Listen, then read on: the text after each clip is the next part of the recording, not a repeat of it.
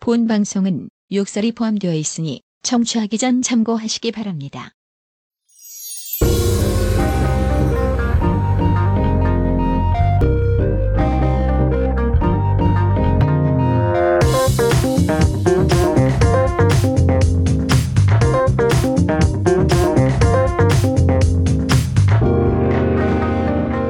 예술이 아름답기만 할까요?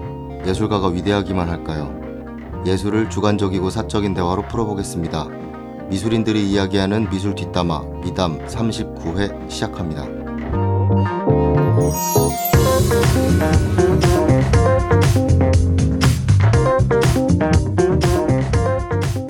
안녕하십니까. 예술을 사랑하는 또치 아빠입니다. 안녕하십니까. 예술을 하는 아마입니다. 한 살 먹고 첫 방송이네.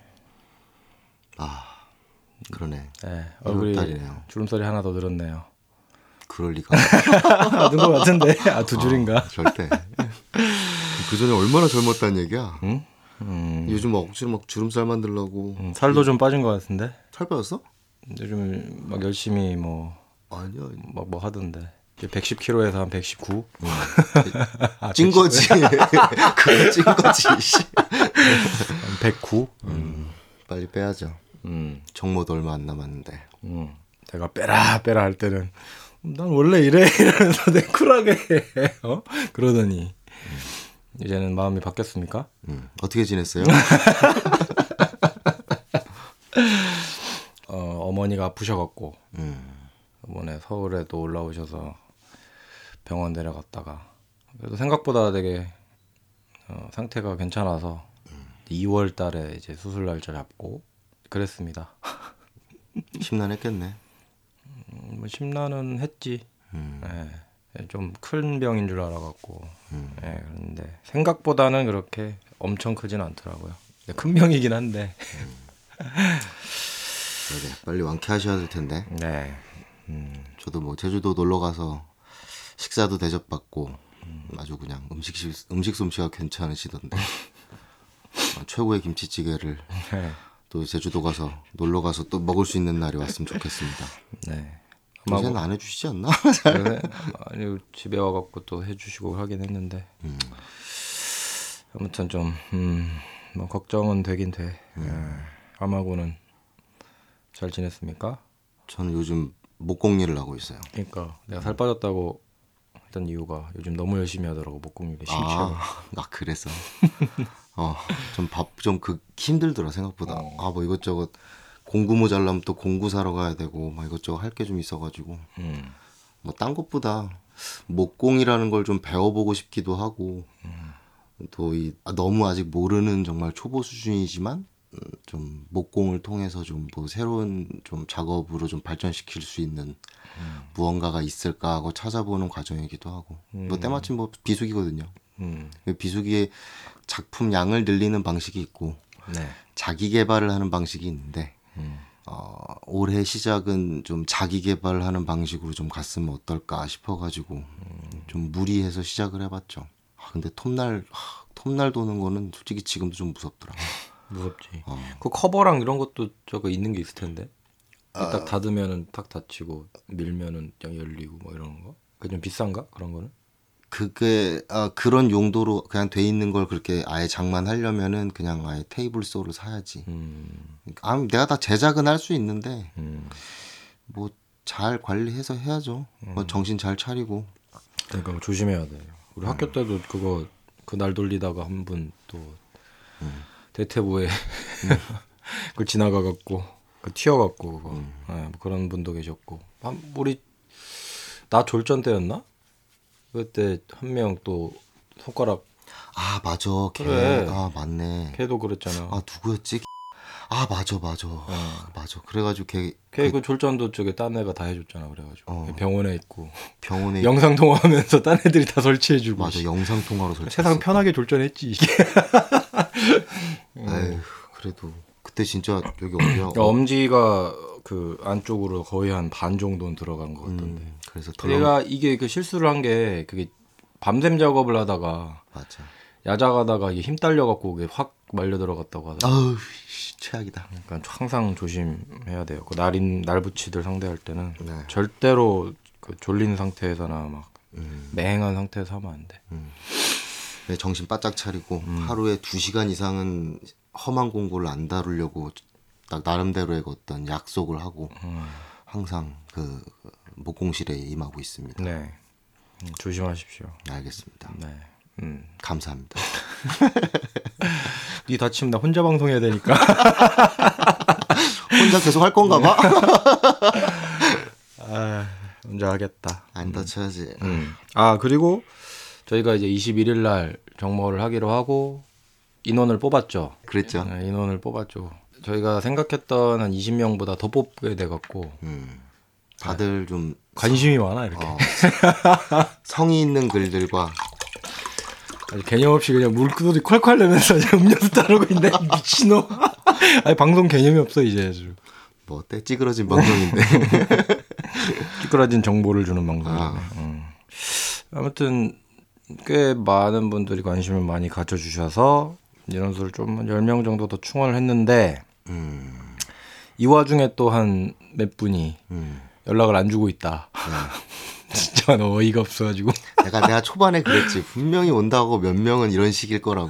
그지. 그래, 사람이라는 게 다 내 맘 같지가 않아. 그러니까 이게 나도 그랬던 게 분명 20명 뽑으면 한 4-5명은 그 자리에 안 나타날 것이다. 그래서 보통 전시를 단체 관람은 하게 되면 20명 기준이잖아요. 맞아요. 그러니까 이제 넉넉하게 좀 뽑으면 그래도 할인 폭이 커지니까 또 혜택도 많아지고 그러니까 조금 생각을 바꿨죠.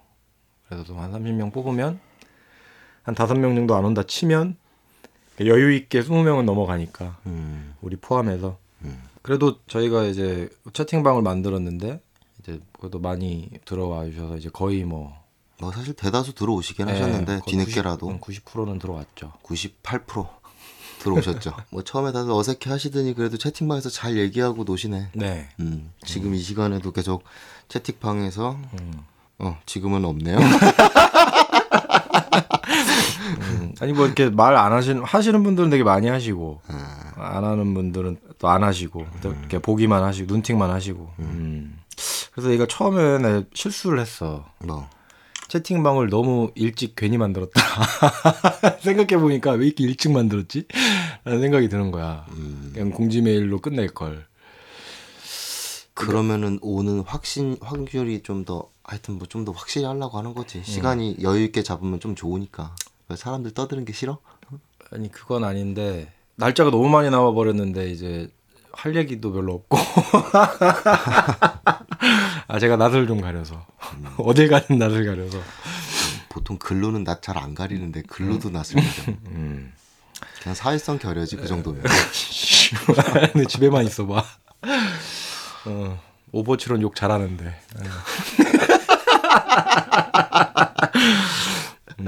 아무튼 그래서 뭐 이제 재미나게 뭐 놀면 될 것 같습니다. 전시 보고. 정모에 일단 참여해주신 분들 앞으로 몇 시간 동안 이제 마무리가 될 것 같은데 그 전까지 참여해주신 분들에 한해서 정모를 진행할 거고요. 그 정모에 참여해주신 모든 분들 다들 만나서 재밌게 한번 놀아봅시다. 네, 네 재밌게 놉시다. 그다음 뭐 할 얘기 더 있습니까? 없죠?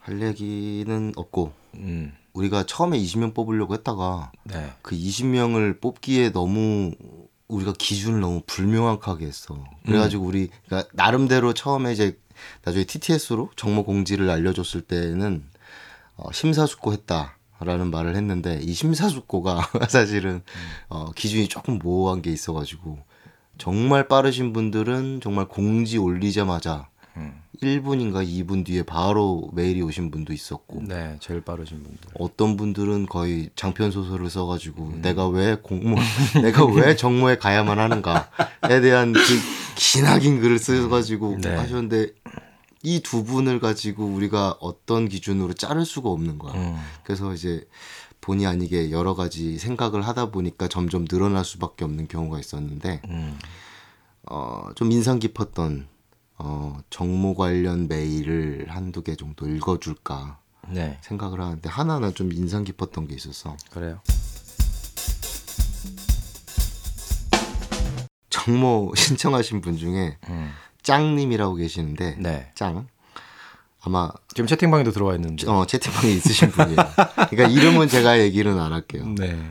하지 말아야지 이름은 당연히. 그렇죠. 그러니까 짱님인데 카테고리로 잘 나눠가지고 마치 이력서를 쓰듯이 핸드폰 번호 010 뭐 삐리리 쓰고 집 주소 쓰셨고 그다음에 보통 이제 서울대학교를 나오신 분인데 다니시는 분이죠. 네, 석사를 다니시는 분인데 학력이라고 보통 쓰는데 학벌.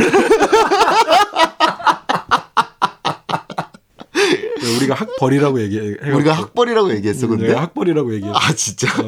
아니, 이걸 누가 학벌이라고 써, 보통?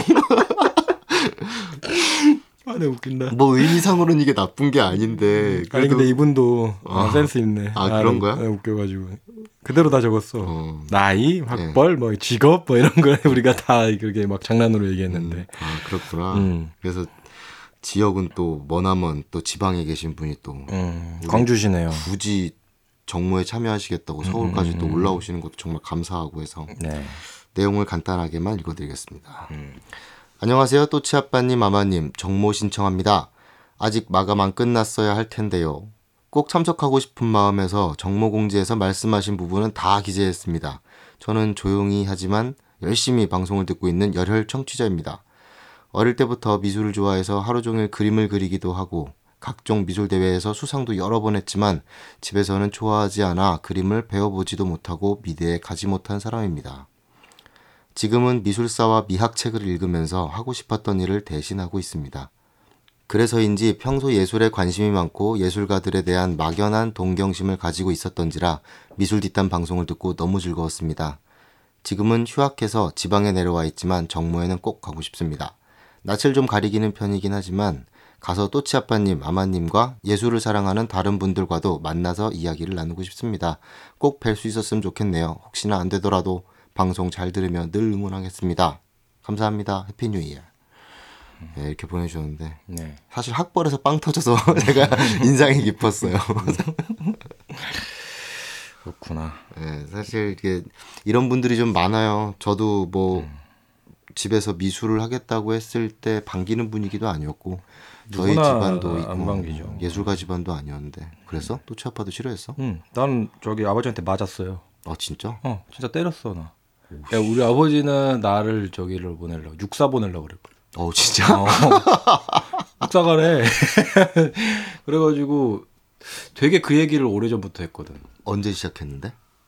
중학교 때부터인가. 그때부터 막 너는 육사 가야 된다 막 이런 식으로 막 얘기했었어. 근데 고등학교 때 갑자기 확 바꿔버린 거야? 그러니까 중학교 때는 또 그림에 심취 시작했지. 보통 중학교 때 애니메이션 보고 막 잘하잖아. 그때 막 에반게리온 보고 막 이러면서 막 친구네 집 가서 공부한답시고 가갖고 막 만화 그리고 있고 막 이러니까 부모님 당연히 모르지. 얘 공부 열심히 하는구나.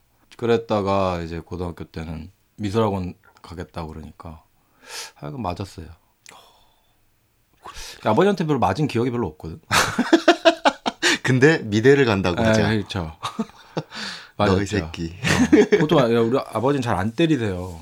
그때 보통 정말 큰 잘못을 해야 아버지가 특히 때리시지. 어머니는 이제 잔잔하게 야단을 치시는 컵을 편이고. 깨거나 뭐 음식물을 엎는다든가 뭐 그런 거에서 그런 거에서 한 대씩만 어머니는 때리는데 아버님들은 정말... 보통 절도 뭐 이런 거 폭행 이런 걸 했었을 때 이제 크게 혼쭐을 내려고 이제 때리시는 편인데 그게 거의 미대를 가겠다와 맞먹는 수준의 그렇죠. 잘못된 길이다. 범죄 수준에 범죄에 준하는 범죄자 또치 아빠. 그런데 나중에 어머니가 저는 몰래 보내줬죠. 아빠 몰래. 미술 학원에. 몰래 보내줬어요. 그러다가 이제 나중에는 이제 몇 달 후에 걸렸지 당연히. 이제 지출이 잡히잖아요. 그렇지. 그래도 미술 학원도 싼 돈도 아니고. 그렇지. 그러니까 이제 결국에는 어머니가 나중에 이제 털어놨는데 아버지가 막 그냥 네 마음대로 해라. 마음대로 살아라. 이러고. 그래서 미대 갔구나. 그렇죠. 네. 저는 큰 반대는 없었던 것 같아요. 그때 왜 좀 더 맞지 않았나. 왜 정신을 그때 못 차렸을까. 아주 후회가. 손모가지가 안 돌아갈 정도로 맞았었어야 그때 관뒀었는데. 그때 손모가지 한번 돌아갔었어야 돼. 그러게. 그래야 그림을 몇 달 못 그리고. 어쩔 수 없이 딴 길을 찾을 수밖에 없게. 반병신을 만들어가지고. 여러분들도 이제 나중에 애 낳는데 이제 그림한다. 그러니까 손목을 일단 돌려놓으십시오. 추천드립니다. 그림을 못 그리게 해야. 그러다 미디어 한다. 영상 설치하고 퍼포먼스 막 손 돌아간 퍼포먼스. 제목은 부모님의 반대. 아유 웃긴다. 내가 상대적으로는 좀 순탄했구나. 난 사실 부모님이 예술한다고 이제 미술을 하겠다고 했을 때 조금 좋아하신 편이었어요. 아 그래? 오히려. 왜냐면 아버지가 미술을 포기하셨었대. 나중에 들은 얘기인데 장남이시고 또 할아버지를 일찍 여의셔가지고 집안을 완전히 책임져야 될 정말 그 시대 때니까 부모님 세대 때니까 아예 선택을 하고 자시고도 없었고 당연히 돈을 벌었어야 돼가지고 미술 되게 좋아했는데 포기했었어야 됐다고 하더라고. 그래서 내가 미술한다고 했을 때 특히 아버지가 조금 기특해하셨던 것 같아요. 저희는 어머니가 어머니가 좀 지원해준 게 옛날에 어머니가 또 미술을 하고 싶어하셨는데 또 이제 여자고 그러니까 이제 아예 뭐 입 밖에도 꺼낼 수 없는 얘기인 거지. 집안의 사정도. 그러니까 결국에 부모님 중에 한 명 정도는 내 편이 있어야. 그렇죠. 그치? 그래야 예술을 한다고 했을 때에 소량이나마 지원을 좀 받을 수가 있구나.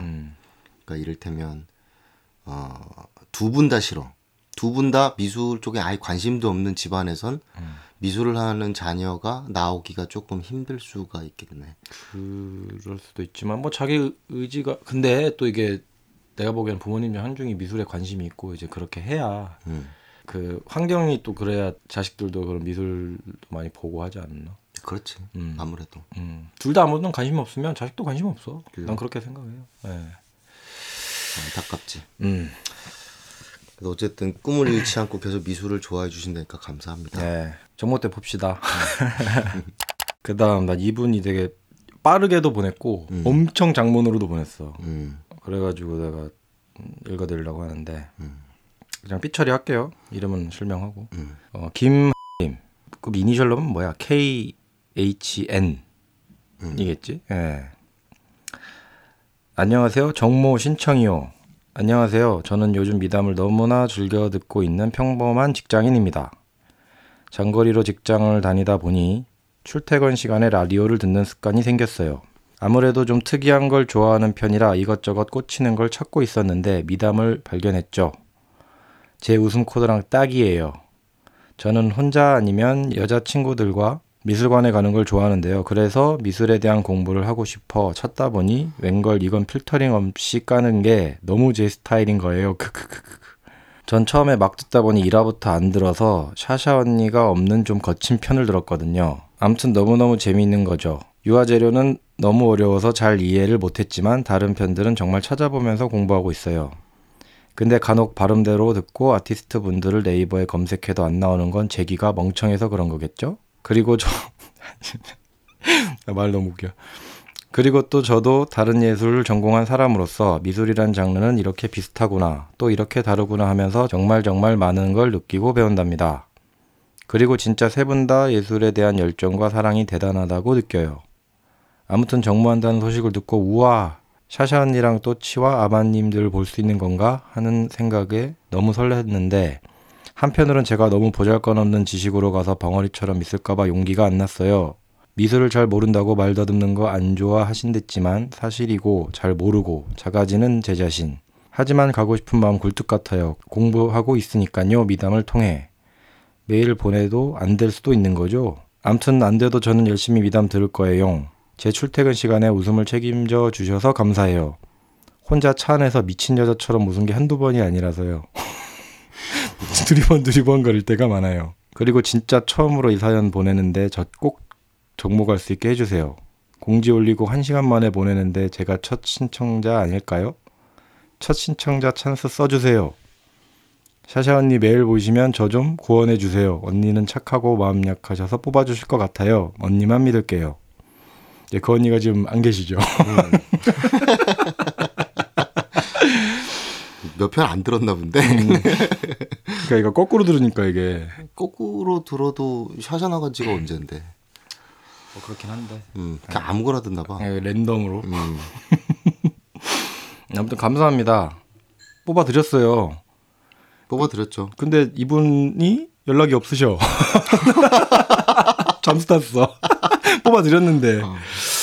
참 열정이 그득그득해 보였는데. 그러니까 너무 열정적이라서 나는 바로 채팅방 들어올 줄 알았거든.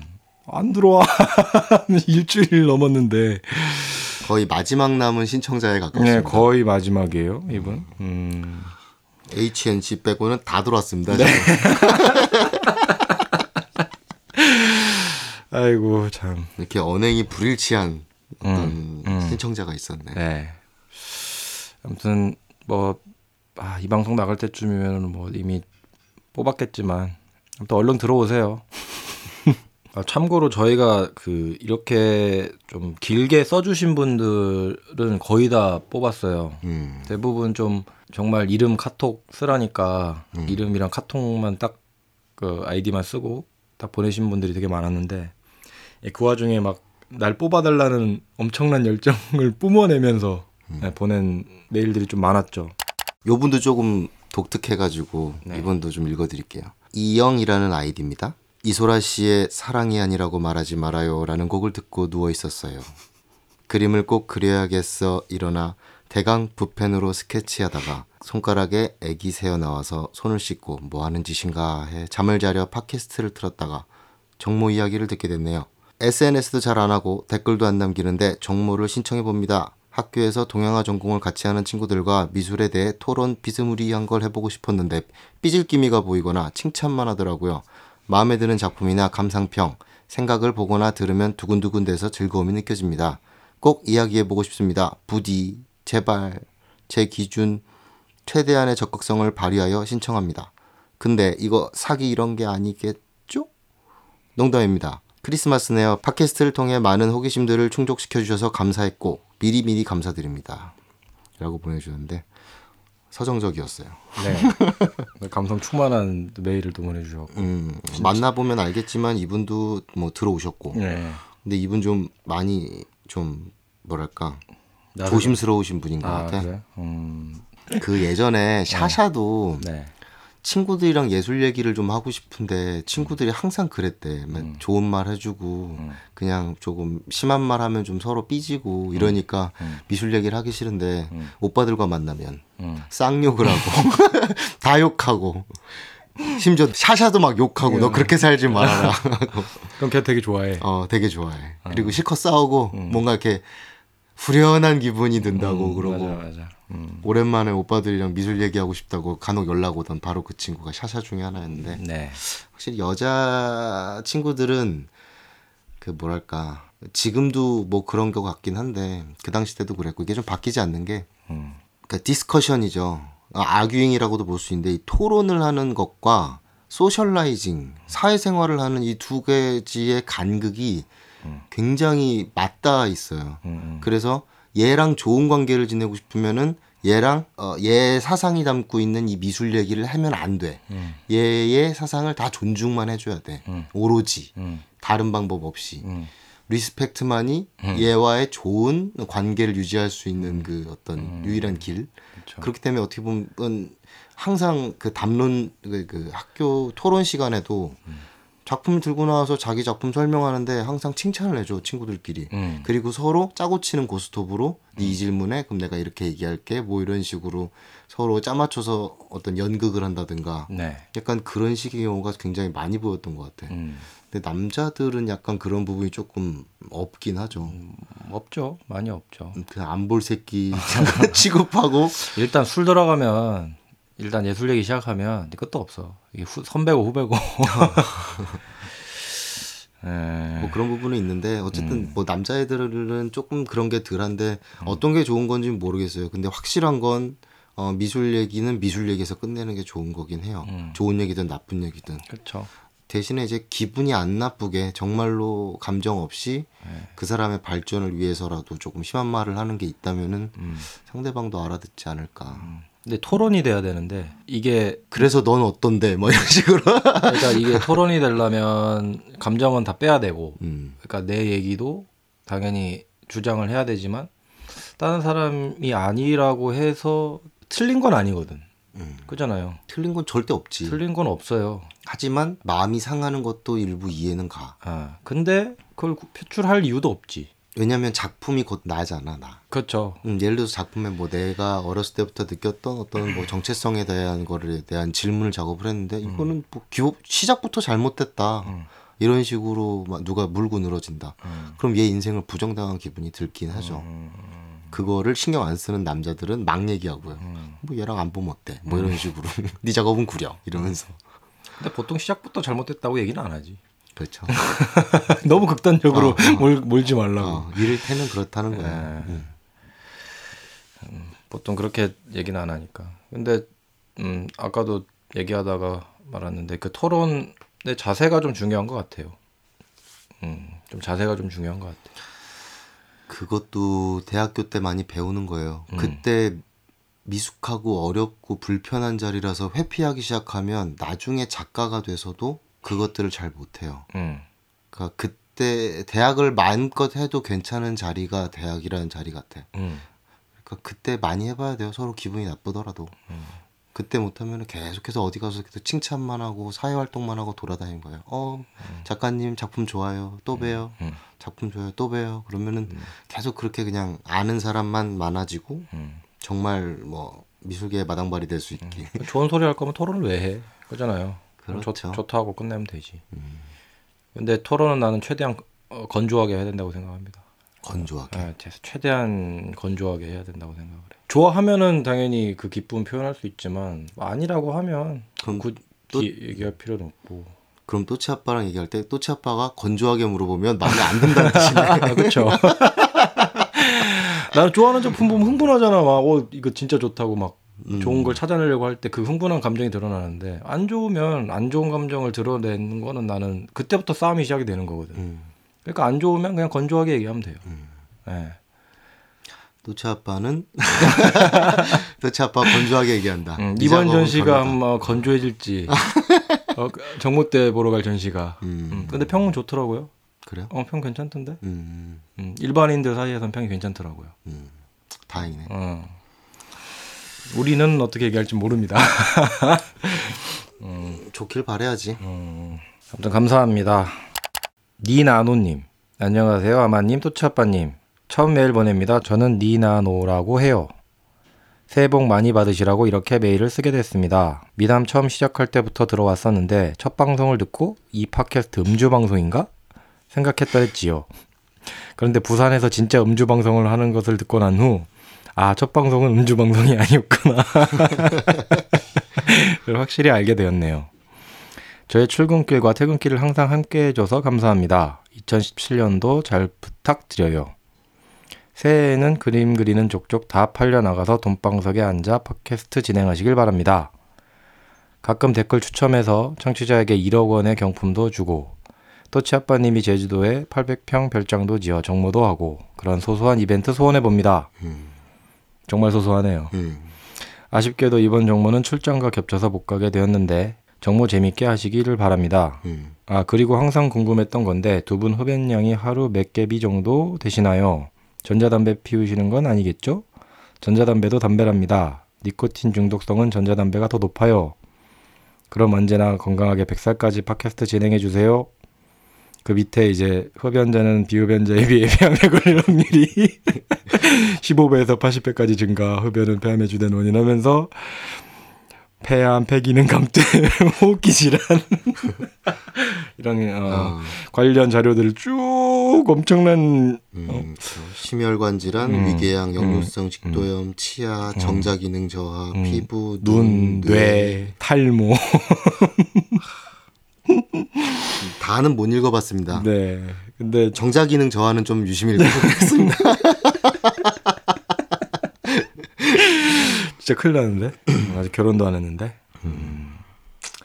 감사합니다. 야, 이렇게 위험한 걸 왜 파는 거야? 슈퍼에서. 경찰서에서 팔지 병원에서 팔든가. 아니 뒷골목에서 팔든가. 마약처럼. 완전 어마어마한 독극물이네. 네, 그렇죠. 하여튼 저희 건강을 생각해 주셔갖고. 1월 1일에 온 문제. 그렇죠. 메일이에요. 첫 이제 메일인데 이제 그 저희 건강을 위해 금연하라는 네. 메일이었습니다. 여기 잘 모르시는 게 있는데 네. 제주도도 길이 안 나 있는 나대지 같은 경우에는 평당 30원 정도 합니다. 평당 30원이요? 아예 길도 안 나 있는 나대지 같은 데가 있어요. 그런 데는 평당 30원도 해요. 그렇게 안 할 겁니다. 제가 그런 데 하나 아는데요. 어디인데? 모르지 나도. 그 마지막으로 땅값이 제일 쌌던 데가 지금 신공항 건설하려는 데예요.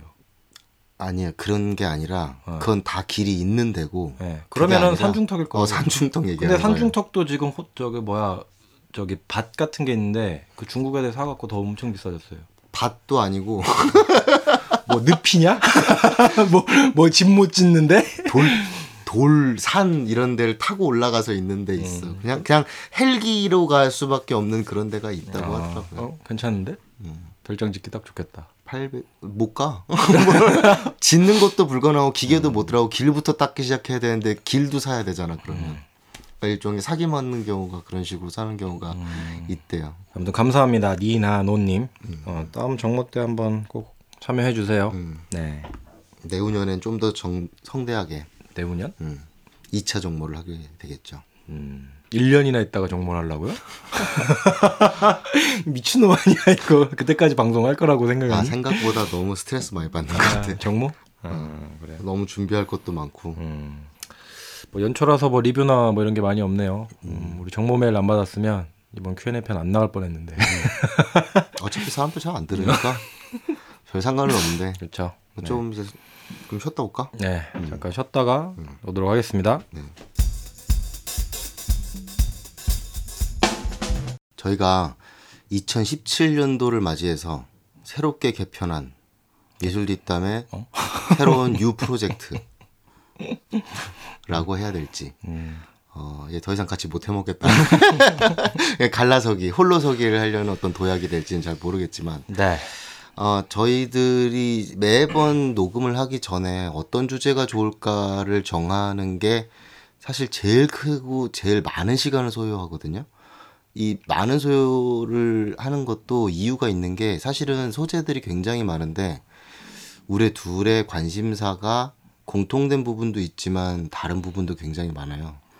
그렇기 때문에 내가 좋으면 또치 아빠가 조금 할 말이 별로 없는데 라고 생각하는 부분이 있고 또 또치 아빠가 해보고 싶은 이야기는 또 제가 별로 흥미가 좀 못 느끼는 약간 그런 부분도 좀 있고 하다 보니까 계속 이건 다음에 하자 하는 식으로 계속 다음 하면서 다 미뤄놓은 상태로 그냥 이렇게 공통된 주제와 아니면 뭐 미술 관람 쪽으로만 좀 했었는데 지금은 그냥 이제 또치 아빠도 어느 정도 입을 좀 띄었고 입을 띄었다고요? 뭔 소리야? 그렇죠. 야마곤도 이제 한글도 좀 깨우치고 이제 명사도 좀 알고. 그럼요. 맨날 영어밖에 못해가지고 굉장히 한국말 어려워 썼는데 이제는 한국말 괜찮아. 네. 사장님 나빠요. 날씨 추워. 한국 so cold.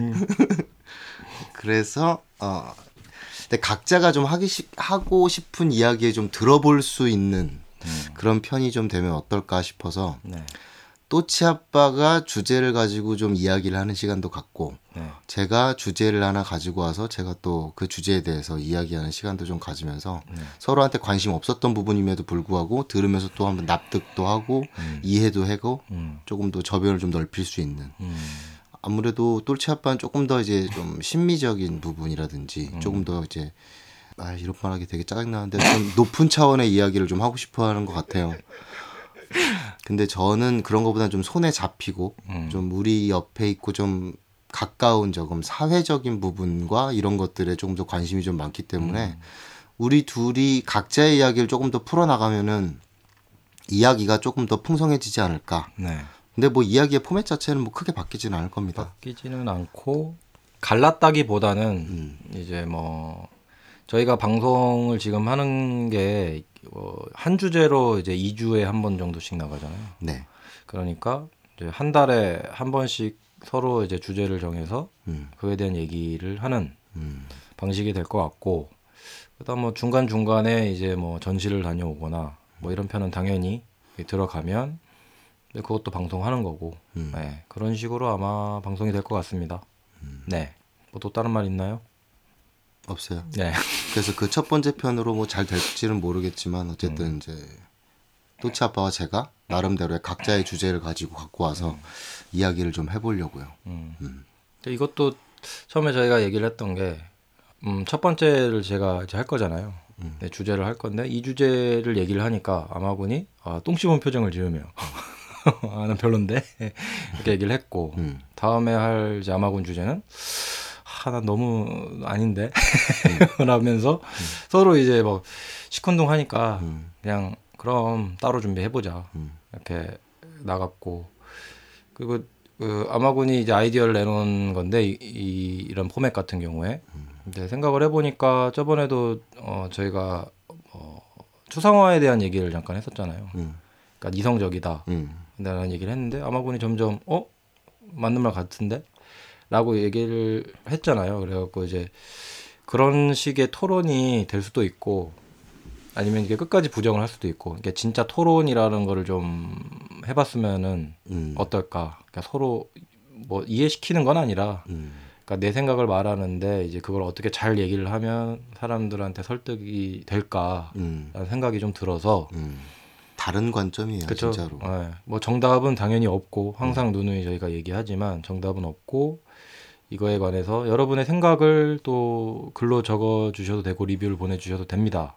그게 또 Q&A가 될 거고 저희가 하는 생각을 또 답을 해드릴 수도 있고 뭐 괜히 게시판에다 뭐 나는 또치 아빠 말은 공감하지만 아마 말은 공감하지 않는다. 뭐 편가르지 마시고 자기 생각을 얘기하면 돼요. 그렇죠. 네, 자기 생각만 얘기해. 내 생각엔 또치 아빠가 옳고 뭐 이런 식으로 뜻을 써도 편가르지 마. 우리나라는 참 그게 문제야. 다 이분법이야. 그쵸. 네. 네가 아니면 나고 약간. 네, 그게 나는 좀 문제인 것 같아. 그러니까 왜 제 3의 의견도 있을 수 있고 4의 의견도 있을 수 있는데 10가지의 다른 의견이 존재하기도 하죠. 그렇죠. 인구가 60억인데 60억의 생각이 있잖아요. 네. 그러니까 저희는 그런 걸 추구합니다. 절대 뭐 아마가 맞네, 뭐 또치 아빠가 맞네, 뭐 이렇게 하실 필요 없습니다. 그냥 듣고 난 생각이 좀 다른데 이러면서 올려주시면 저희가 뭐 그것도 얘기하면서 또 얘기를 할 수 있는 거니까요. 네. 어떻게 보면 크게 바뀐 게 그런 거겠네. 그럼 이제까지는 예술에 대해서 큰 카테고리와 우리가 둘이 생각이 약간 많이 합쳐지는 부분에 대해서 이야기를 했다면은 이제 1년 넘게 방송을 진행했으니까 이젠 토론도 한번 해보자. 그렇죠. 네. 토론을 한번 해볼 때가 되지 않았나. 저희가 이제 종모를 생각을 한 것도 또 그런 이유 중 하나잖아요. 직접 만나서 이제 전시 보고. 그랬어? 술 먹고 싶다고 하지 않았어? 그것도 있고. 그게 한 90. 전시 8. 토론 2. 네. 아무튼 그런 식으로 이제 점점 이제 얘기를 하는 이래야 이제 미술에도 더 이제 조금 더 심도 있게 나가는 방법이라고 생각을 했습니다. 네. 그래서 제가 오늘 할 주제 2017년 첫 주제입니다. 예술과 윤리라는 주제입니다. 예술의 윤리. 예술의 윤리.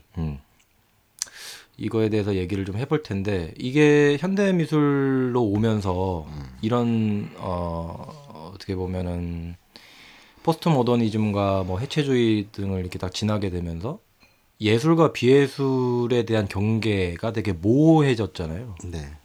근데 그랬죠. 이제 그쵸. 이게 무슨 뭐 팝아트가 나오면서 그냥 유명인들 얼굴 파나 찍은 게 예술이다. 이렇게도 나오기도 했고 뭐 심지어 뭐 몇십 년 전에는 뭐 동물을 자른 그런 사체들을 가지고 이게 예술 작품이다. 라고 나온 경우도 있었습니다. 네. 근데 그 전까지는 예술이란 거를 사람들이 이게 예술인가라고 인지를 못하다가 현대미술로 오면서 자꾸 그런 비예술 영역을 예술로 끌어오는 거야. 그렇죠. 네. 근데 그러다 보니까 할 게 떨어졌나? 그 새끼들이. 왜? 그러니까 할 게 떨어져서 이제 윤리 바깥에 있는 뭔가 그런 안 해본 것 중에 찾아보려다 보니까 그쵸. 계속해서 그어놓은 선을 넘어가려고 계속 하는 넘어가. 게 있는 게 좀 그런 이유가 아닐까 그러니까 생각이 드는 거지. 저번 편에서 저희가 회화 얘기를 한번 했었잖아요. 이게 과거로 조금만 타고 들어가면 종교 막 신과 천사를 그리던 거에서 신 재미없어, 천사 재미없어 해서 나온 게 사실은 사실주의라고 볼 수도 있는 거거든. 좀 관점을 조금만 달리 보면. 저 크루베가 나는 눈에 보이는 것만 그리겠다. 그러니까 얘도 이제 딴 거 찾은 케이스인 거지 일종의. 그럼 천사가 있어야 보이지. 내 눈앞에 보이는 걸 난 그리겠다라고 시작을 했으니까. 그러니까 한 번 더 이제 넘어간 거죠. 그 회에서. 그리고 저번 주 방송에서 저희가 얘기했듯이 회화 작가들이 사진에 대한 고민을 했잖아. 어떤 기계라던가 산업이라던가 과학이 발달함에 따라서 그러니까 회화 작가들이 이제 바운더리를 넓혀갈 수밖에 없는 상황이 와버리는 걸 수도 있지. 그렇죠. 그러니까 이거를 불가피하게. 그렇죠. 회화 작가들은 그런 거를 정면 돌파를 했지만 다 정면 돌파를 한 게 아니거든. 이게 그 외적인 얘기가 될 수도 있을 텐데 그러면서 이제 설치로 가고 어떤 이제 여러 가지 생각들, 철학들이 모여 이렇게 막 미술가들이 이제 공부를 하다 보니까 별거들 다 예술로 다 끌어다 쓰는 거야. 근데 한편으로 좀 아이러니하게도 네. 이 역사라고 하는 애들은 그렇게 파괴시키고 바깥으로 나가고 새로운 범주를 찾은 애들을 새로운 시대의 기록물로서 저장을 하죠. 네. 새로운 아카이브로 역사책에 기술하고 네. 기존의 예술을 해오던 사람들을 오히려 이제 한 시대로 규정짓고 과거로 묻어버리는. 그러니까 새로운 시대를 써내려가는 어떤 기준점이 된 거는 탈피가 주제가 된 것 같아. 탈피. 새로운 것에 대한 도전. 근데 이제 그 새로운 것까지는 이제까지는 굉장히 좋은 부분이었는데 과연 지금 현 시대에 맞지 않는 우리가 해서는 안 되는 짓까지 하면서까지 하는 것을 예술이라는 영역까지 볼 수 있느냐라는 질문인 거지. 네. 근데 이것도 정답이 없어. 그러니까 오늘도 아마 정답을 내리기 힘든 주제가 될 것 같아요. 정답은 힘들지만 그럼 그건 얘기해 볼까? 네. 또치 아빠는 본인이 그냥 예술 말고 삶이 좀 윤리적이라고 생각해? 저는 좀 윤리적인 편이긴 합니다. 윤리적이다. 예.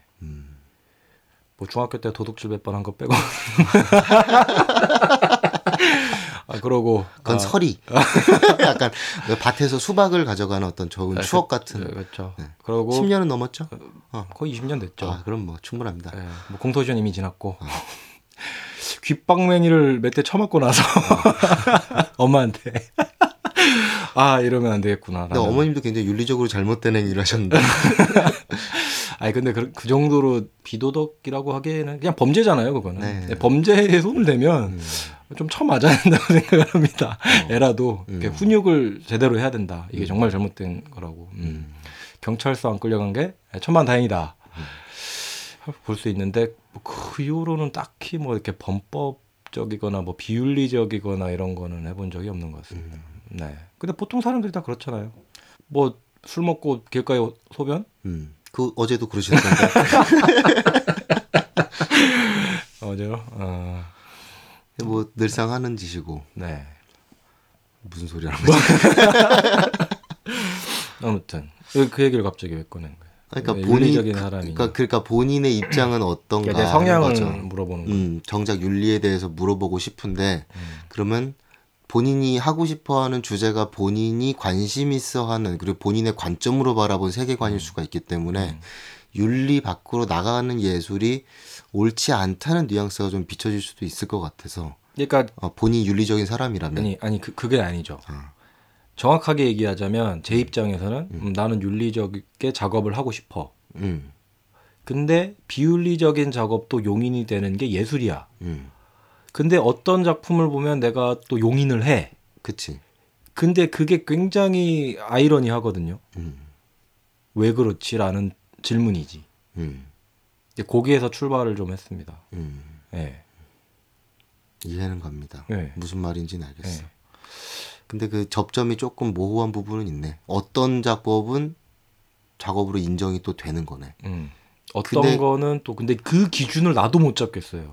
그래서 이걸 얘기를 한번 해보고 싶었거든. 나 혼자서는 이게 정리가 잘 안 되더라고요. 그래가지고 여러분들과 같이 얘기를 하면서 한번 아마군이 앞에 있지만 얘기를 하면서 한번 정리를 좀 해보는 시간을 가지려고 하는데 옛날에 한번 이런 비슷한 주제로 얘기를 했었죠. 예술 외설 편을 한번 했었잖아. 그 비윤리긴 한데 네. 외설이라는 장르는 정말 비윤리의 정말 일부, 그냥 일부일 뿐인 일부죠, 거지. 일부. 고작. 그리고 사람들이 좀 그런 거는 관심이 좀 많잖아. 그리고 비윤리성이 가미가 되면 사람들이 또 일단 쳐다는 봐. 그렇죠. 그렇잖아요. 일단 깜짝 놀래는 쇼킹한 쇼크죠. 센세이션한 부분에 있어서 쳐다보는 걸 거예요. 그렇죠. 그거 전시 제목도 있었죠. 네. 그걸 이용한 거죠. 그렇죠. YBA가. 그러니까 사치도 그랬고. 그러니까 당시 때는 뭐 동물보호 단체에서 앞에서 시위하고 막 카메라 와갖고 막 이러면서 모든 그 나라 전 세계 이제 이목을 다 집중을 시켜버렸잖아요. 그런 거를. 그때는 쇼킹했지만 지금 그 정도로 쇼킹하다고도 얘기도 안 하죠. 뭐 그렇긴 한데 지금도 쇼킹은 해요. 사실. 뭐 쇼킹을 하지만 이제 뭐 이미지가 익숙해져 버리면 또 이게 덤덤해져 버린다고. 그러니까 그런 게 있더라고.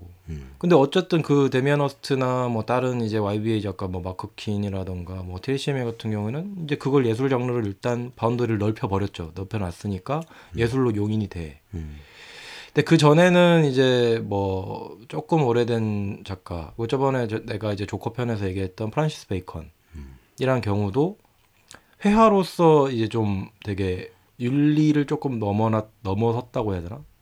뭐 교황을 끌어다 쓰고 뭐 여러 가지 되게 혐오적인 페인팅을 많이 했잖아요. 그런 감정이라든 걸 표현하기 위해서. 그 전까지는 전혀 그런 거를 안 했었는데 어떻게 보면 추미, 저번에 얘기했던 추미에 관한 얘기일 수도 있을 것 같아. 두 가지로 좀 나눌 수도 있을 것 같다. 표현 양식이 비윤리적인 부분이 있을 수도 있고 생각, 이념. 이념이 비윤리적인 것도 있을 수 있지요. 그렇죠. 그 두 가지로 나눌 수 있을 것 같은데 사실은 표현 자체가 비윤리적이지 않은데 이념이 비윤리적인 부분도 그런 작가가 딱히 있을까? 이념이 비윤리적이다. 이념이 비윤리적인 경우는 없을 거예요. 표현이 비윤리적인데 이념이 비윤리적인 경우는 없는 걸로 알고 있어. 왜냐면 그 아이러니를 찾는 작업들이라 그런 비윤리적인 부분을 시사하면서 자기의 그 세계관을 얘기를 하는 거잖아요. 그러니까 뭐 예를 들어 데미안 허스트는 죽음을 얘기하기 위해서 동물 사체들을 썼고, 뭐 트레이시 에미는 뭐 자기 침대 갖다 놓고, 뭐 비윤리적인 건 아니지만, 뭐 그다음에 뭐 자기 피를 썼던 마크 퀸도 있고. 근데 한편으로는 그런 것들이 사실은 이념적으로는 공격을 받고 지탄받지 않기 위한 그냥 잘 다듬어진 이념의 글이 아닐까라는 생각을 해. 표현이라는 게 자기의 생각을 따라가는 게 표현이거든요. 그러니까 표현을 그렇게 자극적으로 하면서 이념은 굉장히 윤리적일 수가 있다라는 것도 사실은 그거 자체도 굉장히 아이러니한 거지. 네가 그렇게 올바른 생각을 가지고 작업을 하는데 어찌해서 표현은 이렇게까지 비도덕적인 수준으로 나오느냐. 올바른 생각, 옳고 그름의 생각에는 아닌 것 같아요. 그 범주가 아니라. 그러니까 윤리적으로 옳고 그름을 말하는 거죠. 그러니까 사회적인 잣대를 걷다가 들이대는 건데. 그러니까 윤리적인 그 사상의 윤리적인 거를 뭐 대면 되는데 걔네들은 아예 그걸 생각 안 하고 내 세계만을 표출하기 위해서 만들었을 거란 말이야. 그러면은 이제 윤리적 잣대가 좀 필요가 없죠. 근데 표현 자체는 그 윤리랑 비윤리로 들어가지. 그러니까 사상은 아니에요. 윤리 비윤리라고 얘기를 할 수는 없어. 근데 그 사상에는 표현이 사상의 표출인 거잖아. 그러니까 이 사상이 사실은 조작된 거일 수도 있다라는 거지. 작가가 그러니까, 당연히 알겠지만 나도 그렇고 작가의 입장에서는 다 알겠지만 우선 표현을 먼저 생각하는 경우가 많아. 그렇죠. 2년 먼저 다 정립시켜 놓은 다음에 자 이걸 어떻게 구상해낼까라고 하는 것보다 이런 걸 보여주면 어떨까? 그럼 난 왜 이런 생각을 하게 됐지? 왜일까? 거꾸로. 이렇게 역으로 생각이 들어오는 경우가 많은데 그럴 경우에도 과연 이념적으로 본인이 필터링을 잘 쳐가지고 내 이념을 정리한 게 아닐까라는 생각을 하는 거예요. 그러니까 원래는 이념도 사실은 뭐 이거 보여줘서 사람들 진짜 놀래키고 싶어. 그렇게 완전 날 것 그대로의 말을 그냥 할 수도 있을 텐데 어쩌면 그러면 이념적으로는 이건 정말 뜻도 없고 아무것도 없고 얘는 그냥 센세이션만을 보여주고 싶어하는 어떤 사고뭉치일 뿐이거든. 근데 그렇게 보여지지 않기 위해 본인을 정당성을 부여하기 위해서 그런 것도 생각을 해볼 만은 하죠. 거꾸로 이제 내가 오히려 작품을 보여주고 나서 이거를 거꾸로 정리를 했다. 이런 거를 다 배제시키면서 그럴 수도 있겠네요. 일종의. 그러니까 또 한 가지는 어떻게 보면 초반에 얘기한 거랑 좀 비슷하긴 한데 좀 너무하게 이제 독창성을 요구를 하는 거지. 뭐 세상이? 그렇죠. 예술가들한테. 아까 처음 말했던 바운더리랑도 약간 비슷한 얘기긴 한데 오히려 표현으로만 따지고 보면 조금 더 과도하게 그런 걸 요구한다고 해야 되나? 그렇죠. 그러니까 왜냐면은 그런 요구 자체가 뭐 돈 있는 사람들의 요구잖아요. 그 독창성의 요구라는 거는 대중의 요구가 아니에요. 이거는 어떤 대중이 집에 대면사한테 너 상어 잘라봐 이렇게 얘기할 일은 없잖아. 자본의 요구지. 나는 정말 특이한 거 갖고 싶어. 난 되게 독특한 거를 갖고 싶은데 그런 거 하는 예술 작가 찾는 거지. 계속.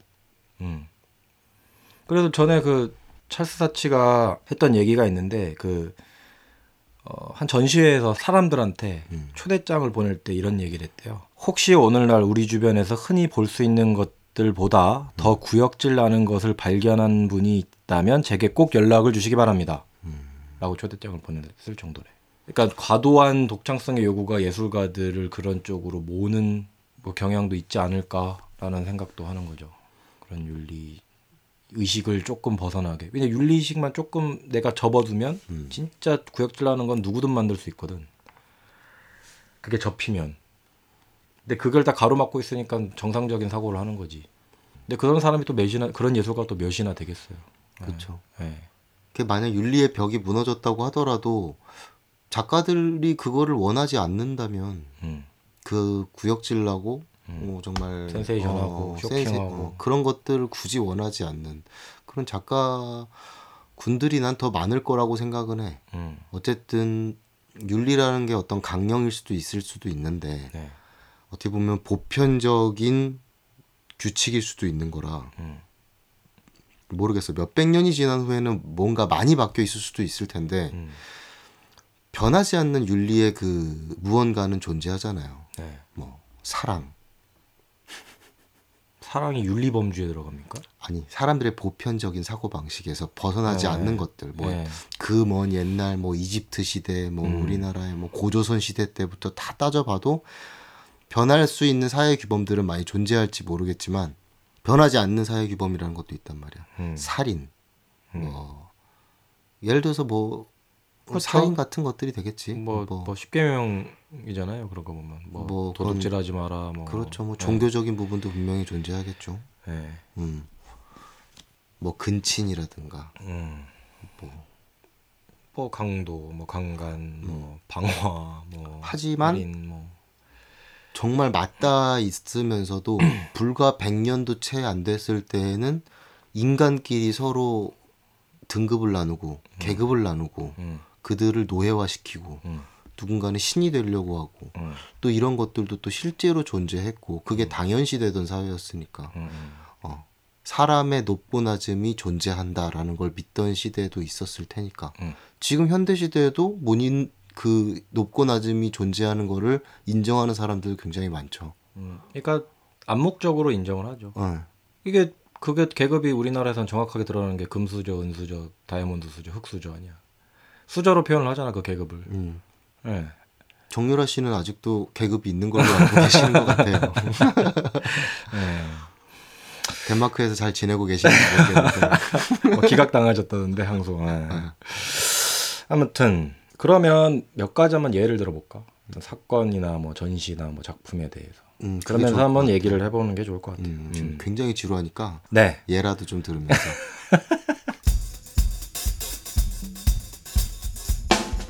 조엘 피터 윗킨이라는 작가가 있습니다. 윗킨?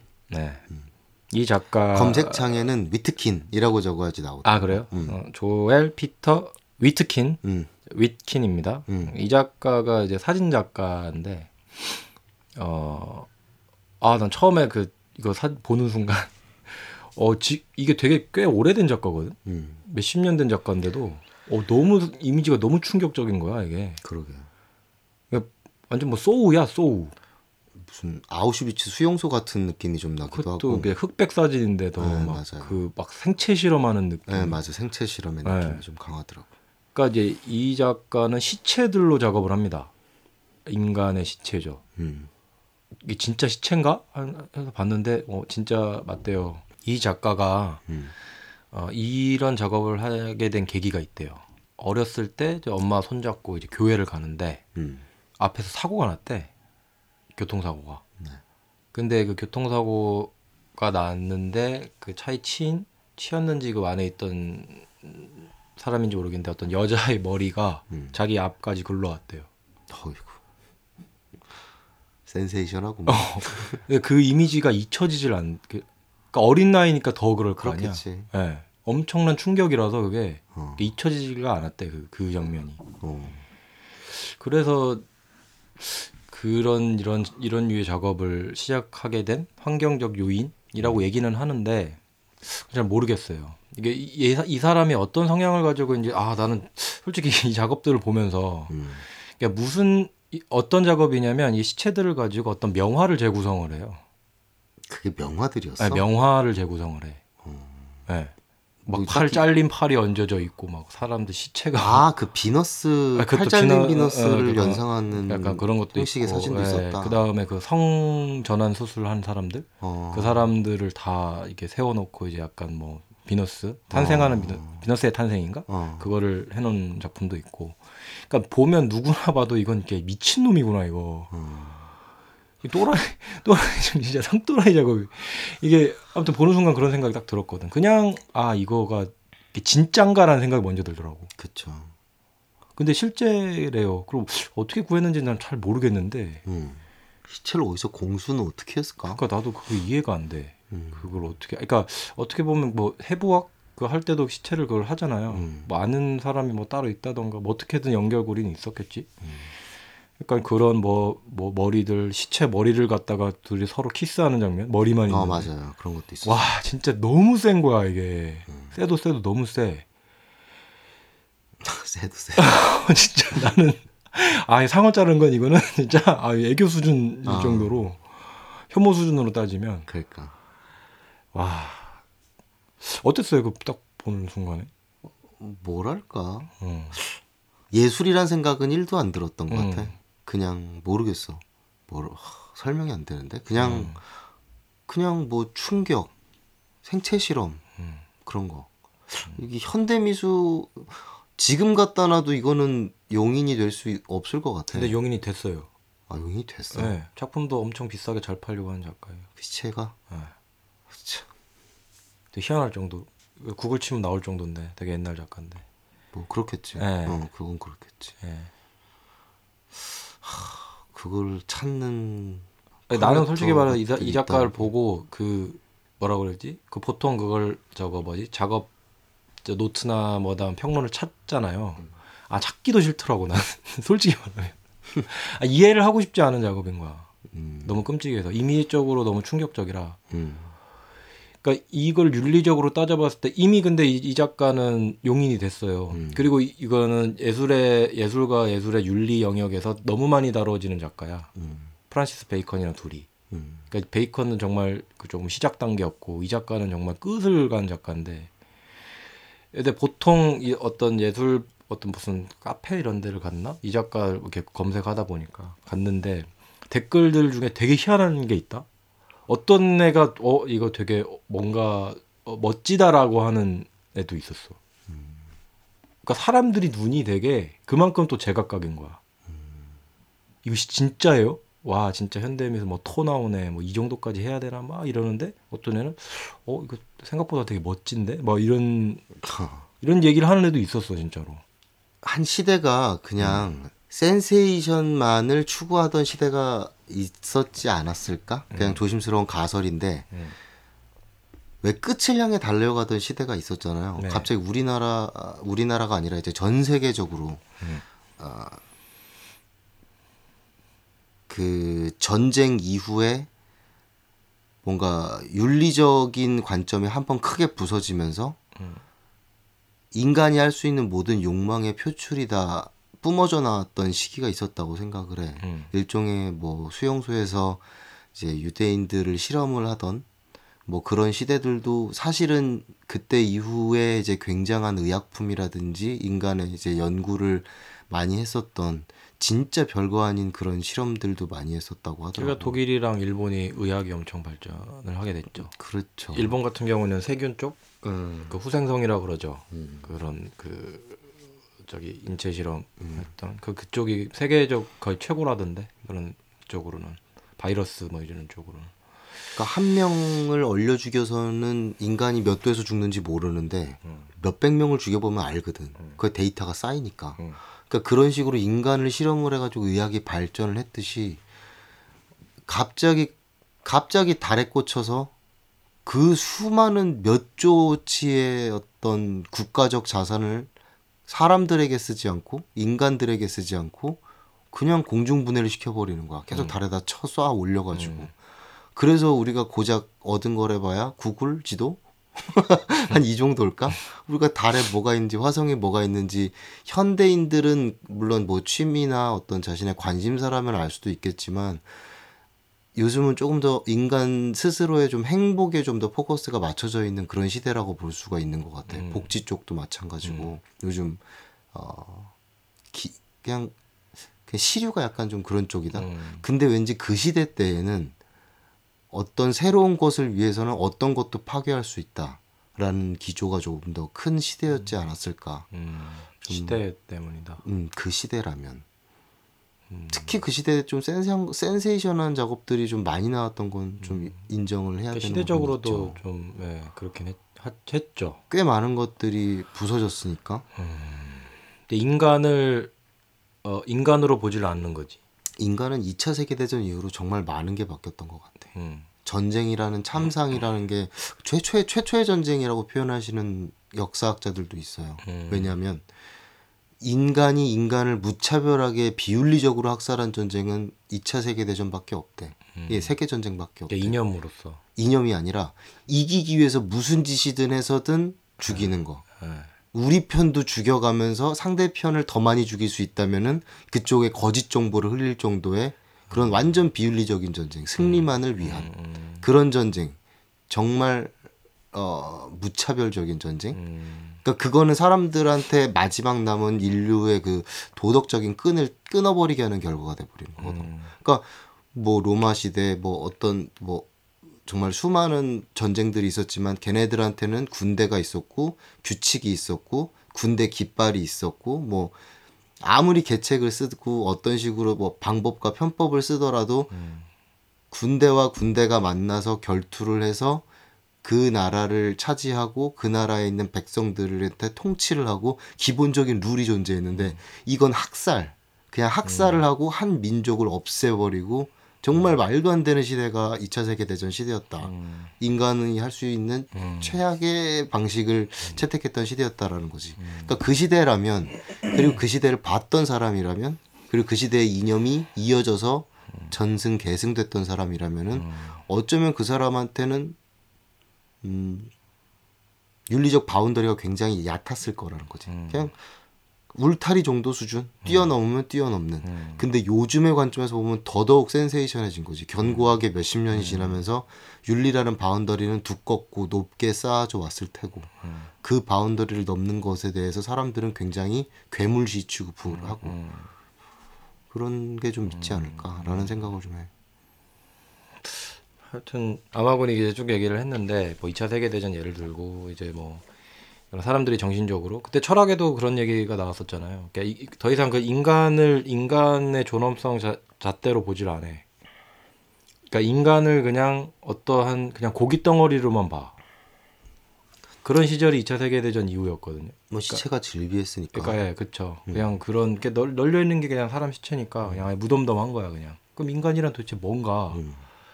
뭐 거기서부터 출발을 하기 시작하면은 이제 뭐 그럼 시체도 뭐 재료지 뭐라고 생각을 할 수도 있거든. 기근이 심할 때는 인육도 먹었다고 하니까 실제로 기록에도 조선시대 때도 인육을 먹었다고 합니다. 하면 인간의 윤리라는 기준도 참 모호한 거야. 그래서 나는 계속 그 국가가 정해놓은 율법이 곧 윤리가 된다라는 생각을 좀 하기도 하거든. 극과 노예제도 하나 가지고 미국에서는 남북 전쟁이 일어났잖아요. 그렇죠. 고작 고작 그 노예제도. 인간이 평등하게 지내는 게 지금 와선 너무 당연한 거고, 그리고 그 사람의 어떤 그 뭐라고 해야 되나? 그 사람의 배움의 심성이라고 해야 되나? 그 오히려 인종차별하는 사람들은 교양.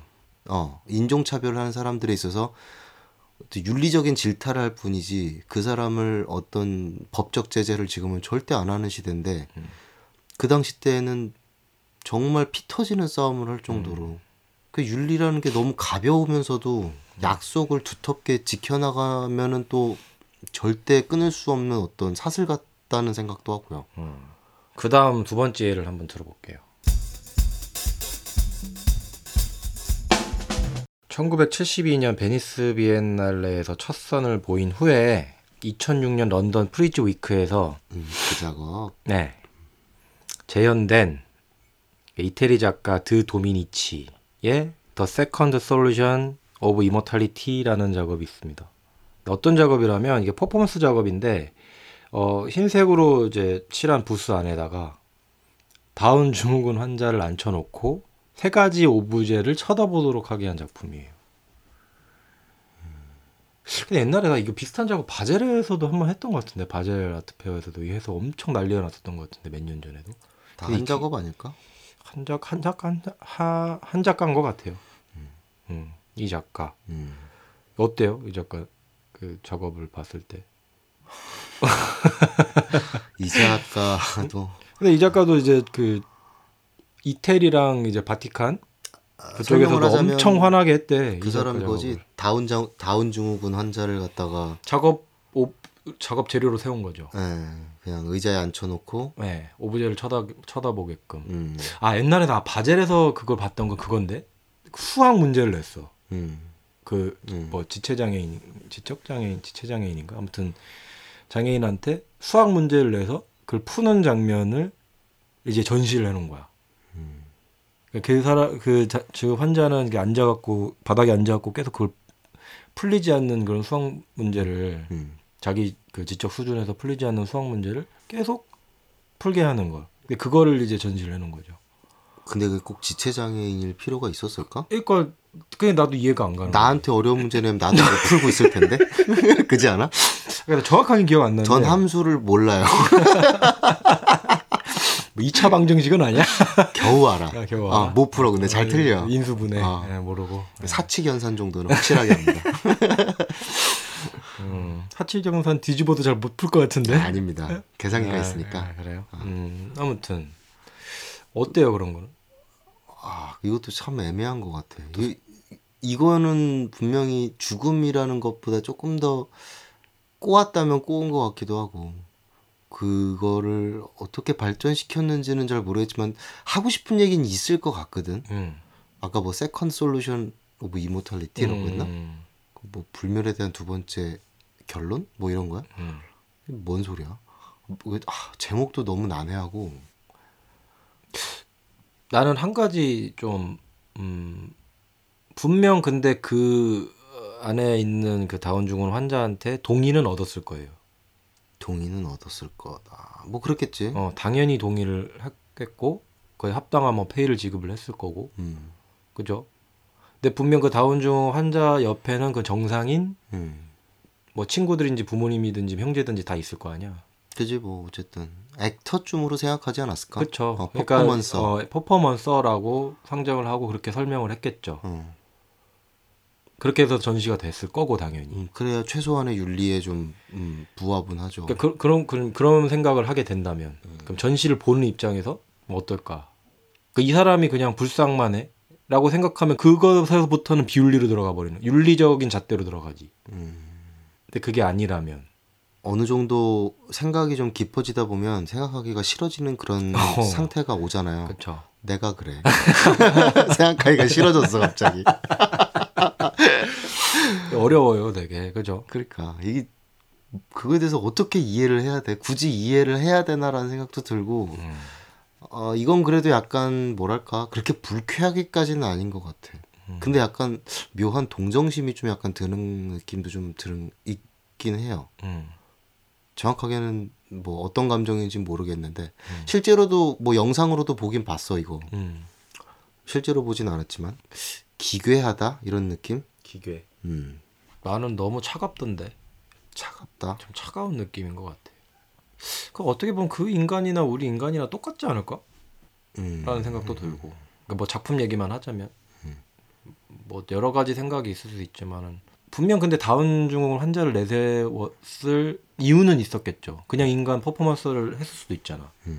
근데 그 다운 증후군 즉 이제 인간과 다른 경계에 있는 사람, 우리가 흔히 차별 안 하지만 차별을 하잖아요. 무의식적으로 해요. 장애인 보면 일단 불쌍하다는 생각부터 들어. 그게 차별이야 일단은. 그잖아요. 왜 똑같은 인간인데. 그잖아요. 뭐 장애인한테 왠지 막 욕하면 안 될 것 같고 뭔가 막 그런 뭐 하면 안 될 것 같고 뭐 이런 식의부터 차별이 시작이 되는데 작품을 봤을 때 그걸 먼저 느껴진다면 안 되는 거지. 그 작품에서는. 근데 사람의 본질로만 보면은 그렇게 생각하는 사람이 많을 거야. 많을 거니까. 근데 그 어떻게 보면 그거를 또 짚은 걸 수도 있죠. 니들이 무슨 차별 가지고 이제 노예 해방 뭐 이지랄 떨면서 전쟁도 하고 이념 싸움도 하고 막 뭐 흑인 차별 뭐 여성 차별 뭐 모든 걸 다 하는데 그걸 못 하느냐? 뭐 내 생각은 그렇습니다. 뭐 딱히 장애인을 내세울 이유가 없거든 이 작업에서. 사실 비엔날레 가면은 이런 식의 작업들이 쌓이고 쌓였어요. 그렇죠. 그러니까 이런 작업을 즐길 준비가 된 사람들은 가서 보면 좋고 즐길 준비가 안 돼 있다면 어느 순간 사실 소통의 벽이 확 생겨버리거든. 그러니까 그러면서 그냥 눈으로만 결과물을 관람하게 만들. 내가 도덕적인 잣대가 분명히 어느 정도 존재는 하잖아요. 인간이라면. 근데 그 잣대에서 벗어난 걸 보면 근데 작가들은 일단 벗어나게끔 해. 그런 류의 작가들은. 그래야 작품에 대한 충격이 오니까. 그거를 덤덤하게 받아들일 수 있는 게 오면 이 예술은 당연시 되겠죠. 그럴 수 있죠. 그러니까 그 당연시 되면 또 어떻게 보면 되게 재미없는 예술이 될 수도 있는 거야. 액터를 쓰던 다운 증후군 환자를 쓰던 무슨 상관이야 이게. 그잖아. 그런 상황이 오게 되면. 분명히 근데 성공한 작업이긴 해도 사람들한테 이런 센세이션한 작업이 있다 정도지 주류로 인정받고 있지는 않으니까 아직까지는 뭐 긍정적으로 말하면 그 시대가 오지 않았다 이렇게 볼 수도 있고 뭐 있는 그대로 내 생각을 얘기하자면은 이거는 용인되지 않는 예술이지 않을까. 용인되지 않는다. 비엔날레에 나왔건 아트 바젤에 나왔건 어떻게 보면은 그냥 그런 예술의 끝자락에 있는 사람들끼리 즐기는 호화로운 사치적인 감정? 인간들은 굳이 거기까지 보편적인 인간들은 거기까지 관람하고 싶은 생각이 이렇게 많을까? 라는 생각도 들어요. 극소수의 매니아층을 위해 굳이 그렇게까지 해야 될까? 너무 나갔다. 너무 나간 생각이다. 근데 내 기조도 아니야. 이건 그냥 내가 한번 생각을 해본 거고 난 솔직히 딱 봤을 때 아름답지 않으면 싫어. 그냥 예쁘지 않으면 싫거든요. 그 예쁘다라는 기준이 참 모호할 수도 있는데 예쁘다라는 것은 구성 같은 것도 보여질 수가 있는데 그러니까 메시지만을 너무 강력하게 담고 있는 그런 작업이라고 해야 될까? 아까 뭐지? 시체 그 작가 누구야? 조엘 피터 위킨의 작업은 사진으로 남은 그 그로테스크한 느낌에서 완성도가 느껴지고 예쁘다라는 생각은 솔직히 들었어. 아, 그래요? 어느 부분에서 어떤 쾌감을 주는 어떤 요인 부분이 있어요. 그런 부분에서 있어서는 일정 인정이 된다라는 생각을 하거든. 사진이란 요소에서 담긴 담았으니까. 근데 정말 진짜 실체를 걸진 않았으니까. 퍼포먼서로서 그 앞에서 그렇게 하는 부분, 약간 영국의 센세이션 전시들이 대부분 다 그런 식이긴 한데 미적 요소가 굉장히 결여돼 있는 부분이 있어. 근데 그 중에서 난 성공한 아티스트들은 다 미적 요소가 그 안에서 존재했다고 생각을 해요. 간단하게만 얘기하면 그 수많은 자른 것들 중에 상어가 제일 예뻤던 거고 제일 강력하고 포스 있고 공포스럽고 이런 부분에서 자극적으로 예뻤던 거지. 피를 바닥에다 갖다 부어버렸을 수도 있었는데 굳이 자기 두상으로 굳혀서 만든 그 작품도 완성도적인 측면에서 예뻤다라고 볼 수도 있고요. 내가 보는 주는 보통 그런 거예요. 느껴지는 그 완성도, 느껴지는 아름다움이 분명히 존재하면 그런데 메시지성 하나, 그 메시지성이 갖고 있는 그 철학 하나를 믿고 가는 작가들? 미를 배제시킨 그런 작업물들은 조금 공감하기도 어렵고 일단 시선이 거기서 오랫동안 멈추지도 않고 자극만 남는 불쾌한 자극만 남는 거. 만약에 그런 거야. 또치 아빠가 소개팅을 1년 동안 예를 들어서 20번을 했어. 그럼 이름도 생각 안 나겠지. 그렇겠죠. 근데 그 중에서도 괜찮았던 사람도 있고 뭐 나쁘지 않았던 사람도 있고 뭐 좋은 느낌이었던 사람도 있을 텐데 그 중에 한이 또치 아빠 따기를 때렸어. 그럼 걔가 제일 크게 기억 남을 걸. 근데 그게 기분이 썩 좋은 기억은 아닐 거란 말이야. 미친 건지. 그러니까 그런 느낌인 거야. 미친? 내가 네, 느끼는 건 그렇지. 딱 그런 거예요. 그러니까 자극만 주는 게 과연 진짜 좋은 만남일까? 뭐 그 관객과 예술이 서로 만나는 거에 있어서 그러니까 윤리적인 측면 둘째 치더라도 그렇지 따기 때리는 것도 윤리적으로 옳진 않죠. 그렇죠. 왜 때려? 나 귀한 집 자식을. 그렇지. 귀하긴 진짜 귀하기 크더라. 아무튼 좋은 이였던 것 같아 내가 생각해도. 그러네. 그러니까 다시 한번 돌아가면 어떤 독창성이라던가 이런 것들, 그다음 예술과 비예술의 경계를 계속 넘어가면서 사람들이 자꾸 자극적인 걸 원한다고 또 스스로 생각할 수도 있죠. 작가 스스로가. 그잖아. 그러니까 이제 더 자극적인 걸 찾아가고 그렇지 않을까라는 생각도 들고. 사람들이 계속되는 엄청난 그 요구들이 너무 심해져서 만들어진 드라마가 막장 드라마잖아요. 그렇죠. 갈 때까지 가고 죽였다 살리고 그러면서도 보잖아. 전 부치고 와서 또 살아있고 복수하고 김치로 싸대기 날리고 이제 뭐 도구 받고 가면 때리고 이제 부족하다 못해서 정말 한국의 미를 살려서 김치로까지 또 때리기도 하니까. 김치 싸대기는 미국에서도 유명합니다. 미국 드라마에서도 재현했어요. 그러니까 그런 자극들을 자꾸 사람들이 찾게 되는. 그렇죠. 네. 어떻게 보면 싸이의 강남 스타일도 병맛에 있어서 끝이잖아. 병맛이지. 유럽 애들이 생각하지 않고 미국 애들이 스타일리쉬만을 쫓을 때 완전 B급, C급까지 내려가 버려서 센세이션을 한 번 또 보여준 거거든. 그러니까 그 다음에 그 비슷하게 아무리 나와봐야 그렇지. 그거를 더 깨지 않는 이상 애들은 더 이상 자극을 또 받지 않는 거야. 그러니까 이건 너무 극단을 향해 달려가는 약간 어느 정도 수준에서는 조금 다듬어지고 그 시대를 좀 정의하면서 그냥 다듬어질 필요도 좀 있지 않을까? 외부적인 요인에서라도. 그렇죠. 경제 공황이 오든가 그딴 데 돈 투자 못하게 해줘. 얘네들이 세상을 분명히 바꾸지 않아. 이런 작업들이. 그리고 사람들의 사상을 바꾸지도 않아요. 그냥 자극만을 줄 뿐인 게 좀 큰 것 같아 난. 좋아. 그러면 세 번째 예를 한번 들어볼게요. 2007년에 전시된 퍼포먼스 작품인데 그 코스타리카 작가 8년 전이네 벌써. 기예르모 바르가스라는 작가.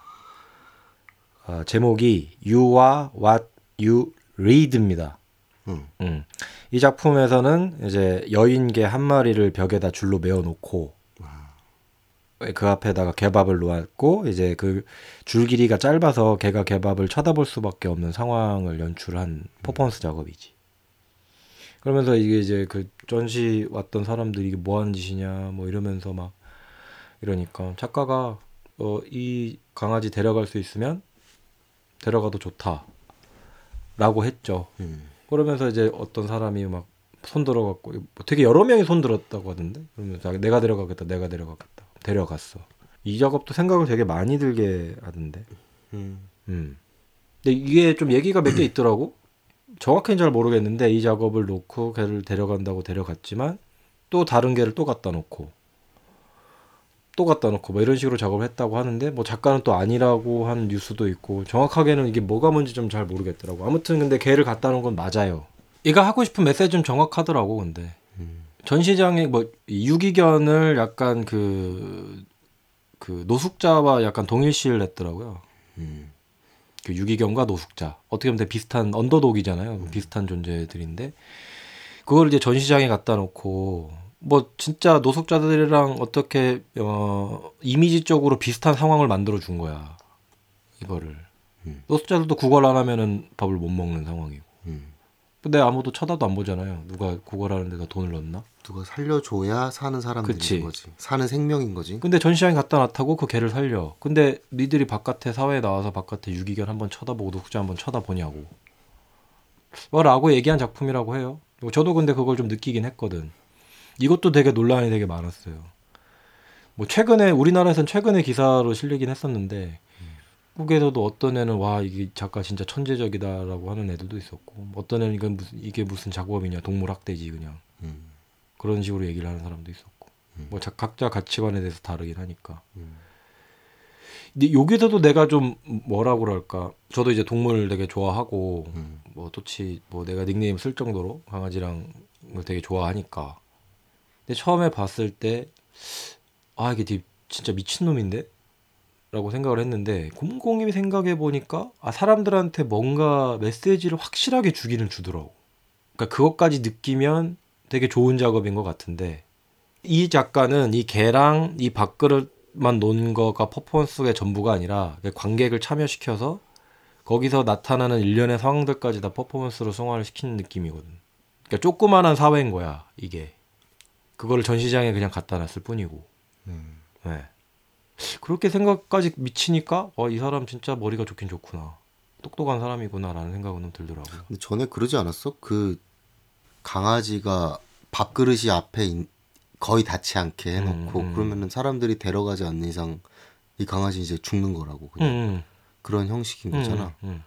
그러면 그 메시지를 잘 전달이 되기 위해서 사람들이 만약에 안 가져가서 결국에 그 강아지가 죽었어.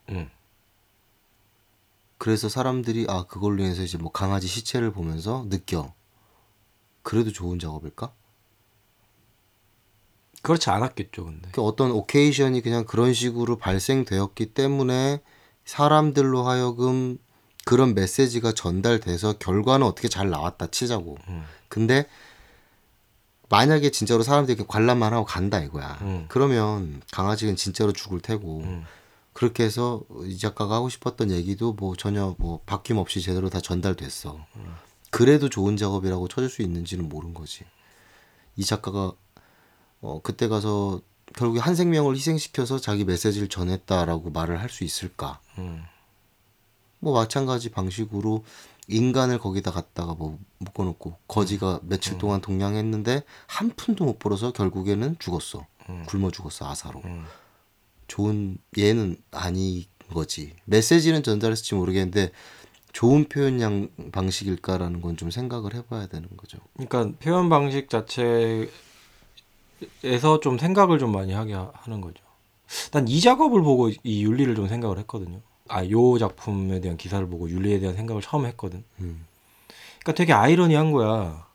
이게 확실하게 전달해주는 메시지 기법이긴 한데, 근데 어떻게 보면은 그건 가정이라는 상황은 없어. 의미가 없는 거고.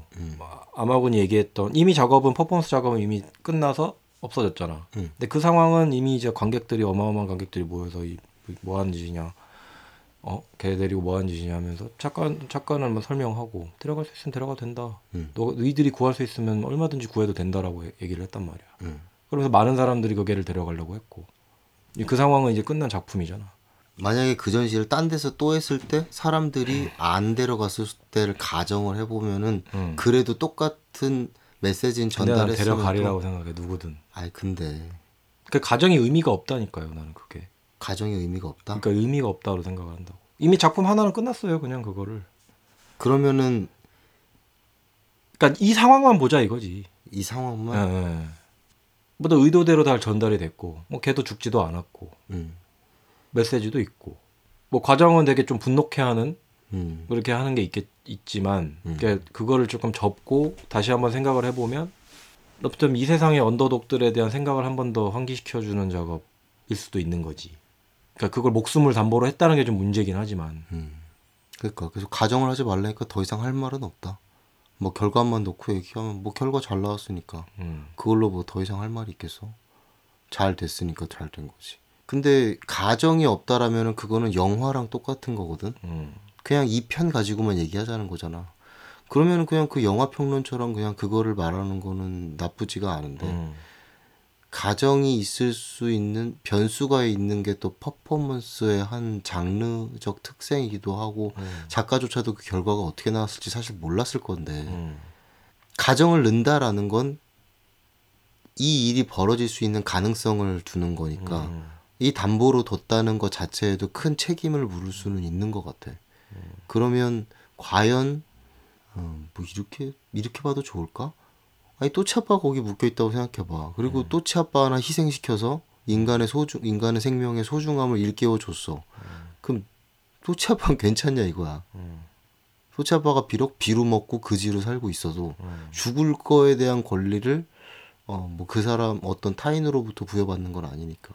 이거는 어찌 보면 초반에 말했었던 시체를 사진을 찍고 뭐 그로테스크하게 노는 사람보다 더 윤리적으로 잘못된 거죠. 살아있는 생명을 가지고 시험대에 올려버렸으니까. 다한증후군 환자를 관찰하는 거 정말 라이트한 주제네.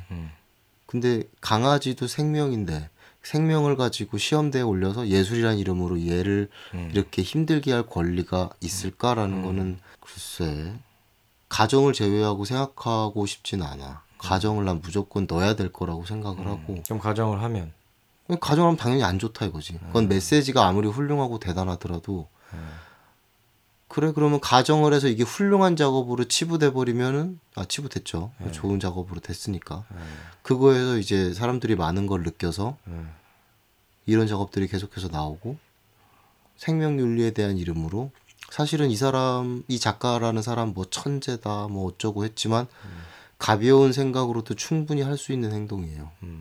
얕은 생각과 얕은 아이디어만으로도 이 정도 생각했죠. 옛날에 얘기했었지. 친구 중에 하나가 물고기 바닥에 꺼내놓고 사진기로 24시간 관찰해서 말라 죽는 거 찍었다고. 물고기도 생명이잖아. 어쩌다 굶어 죽거나 어쩌다 뭐 사료 많이 먹어서 배 터져 죽는 건 할 수 없어도 왜 네가 뭔데 묻박에다가 꺼내놓고 그걸 사진으로 24시간 죽는 걸 촬영해서 고작 과제전에 자기 작업을 보여주기 위해서 고작 과제전 A를 받기 위해 너무 가치 없는 짓거리를 넌 지금 한 거야.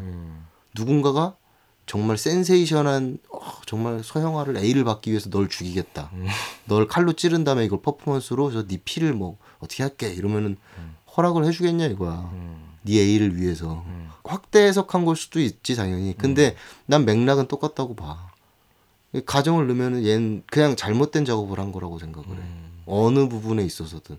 누구도 여기다가 난 예술이 진짜 좆도 없다고 생각을 해요. 이 좆도 없는 행위를 하나 하기 위해서 네가 얼마나 대단한 철학으로 한 시대를 평정할 건지 모르겠는데 그리고 그 철학으로 사람들이 얼마나 행복해질지 모르겠는데 그 한 생명을 네가 꺼트리면서 할 행동은 없다라고 생각을 해.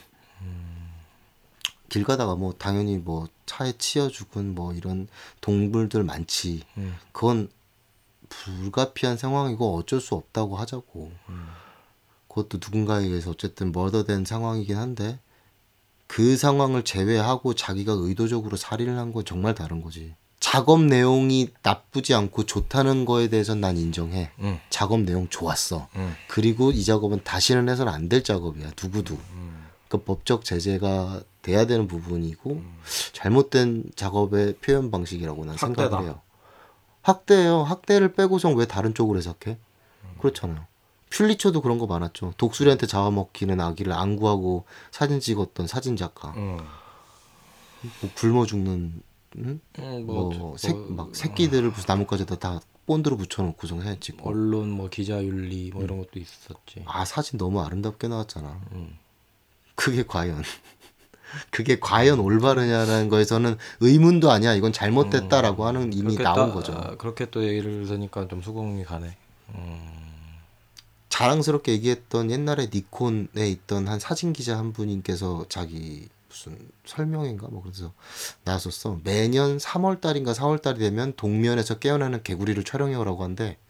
이러면 이제 신입 기자들은 가가지고 개구리 하나 딱 바위 위에 올려놓고 계속 보고 있대. 계속 사진기 갖다 들이대고 밥 안 먹고 계속 보고 있대. 그리고 심지어 이렇게 막 손으로 이런 것도 하나씩 한데 깨우려고.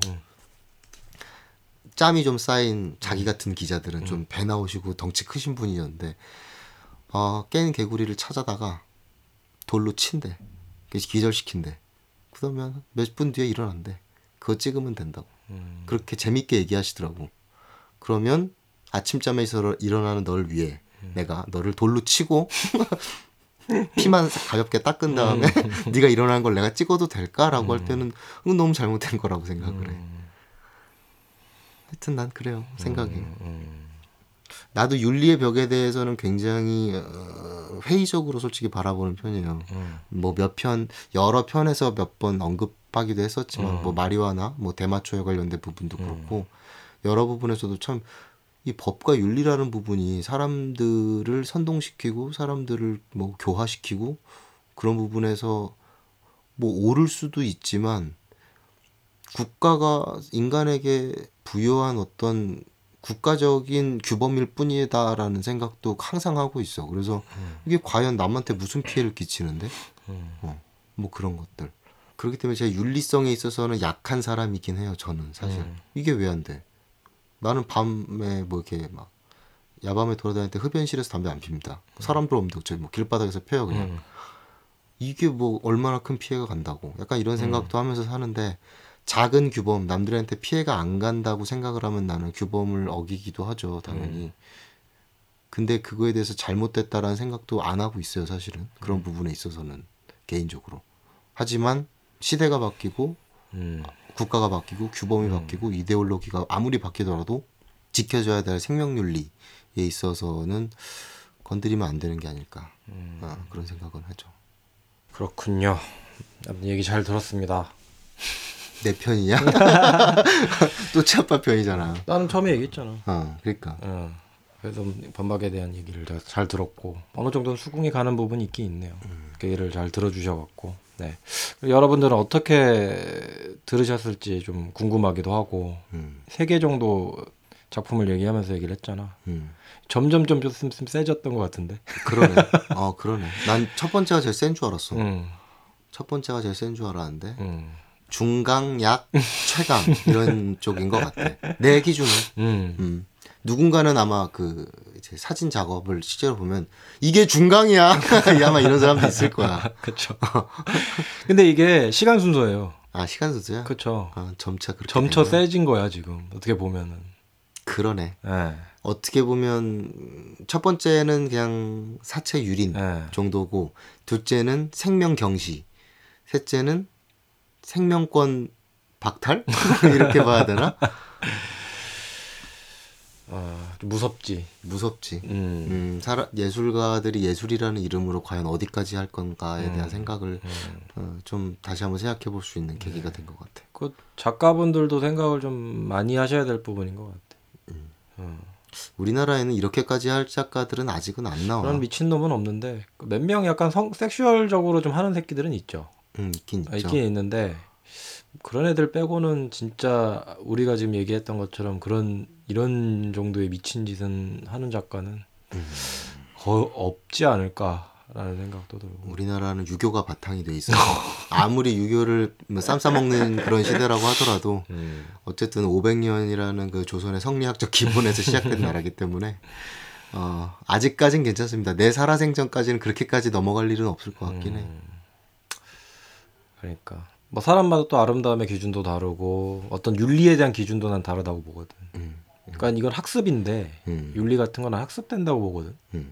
나는 인간은 무조건 기본적으로 악하게 태어난다고 생각을 해요. 그러니까 왜냐면 성악설이 누구지? 순자야? 몰라 기억 안 난다. 맹자가 순자. 그러니까 일단 근데 그게 성악설이라는 거는 이제 기본 규범이나 윤리에 대해서 잣대를 들이댔을 때잖아. 그러니까 나는 그걸 믿거든요. 그다음 점점 환경적으로 이제 발달이 되면서. 근데 예술가들은 뭐 분명히 그런 사람들도 이런 건 알고 하는 작업들이겠지만 난 개인적인 생각은 잘 지켜줬으면 좋겠다는 생각이 좀 많이 들지. 그러니까 내 개인적인 생각은 그래. 옛날 그 외설 편도 그랬지만은 또 넘어가는 작가가 있어야 또 세상이 좀 재밌을 것 같기도 하고. 그러니까 모르겠어 나는 진짜 이제는 막 작업을 보다 보니까 좀 모를 것 같아. 그러니까 나 말고 딴 놈이 미친 짓을 하면 와 미친 짓 하는 놈 있구나라는 것도 재밌게 볼 수 있긴 하거든. 근데 진짜 모르겠어. 나 진짜 답이 안 나와. 나조차도 답이 안 나오는 것 같아요. 너무 선을 그어버리기에는 그어버리면 예술이 너무 한계성이 분명 적나라하게 드러날 거고 안 그은다면 이건 진짜 그냥 쓰레기통 문 여는 거야. 그냥 모든 쓰레기들이 다 담아들 거란 말이야. 그러니까 이건 진짜 쓰레기통이 돼버린 건지 예술은. 옛날에 베르세르크라는 만화에 네. 우리나라 해적판이 들어왔을 때 전 처음 봤는데 네. 불멸의 전사였나 그랬어요. 그때 제목이. 베르세르크는 이제 19세 만화이고 초반에 정말 심한 난교 장면도 나오고 이래요. 거기서 우리나라 해적판에서 모두가 반팔과 반바지를 입고 난교를 즐기는 그 장면을 정말 중학교 때 보고 등짝을 보자. 모두 다 반팔과 반바지를 입었었죠. 그러니까 등짝을 보자고 있잖아. 같이 저기 당할 때. 근데 그 대사가 아닌데 그 순화하면서 바꾼 거야. 등짝을 보자로. 그래서 되게 유명한 대사가 됐지. 아무튼 제가 오늘 준비한 토론 주제라고 해야 되나? 예술과 윤리.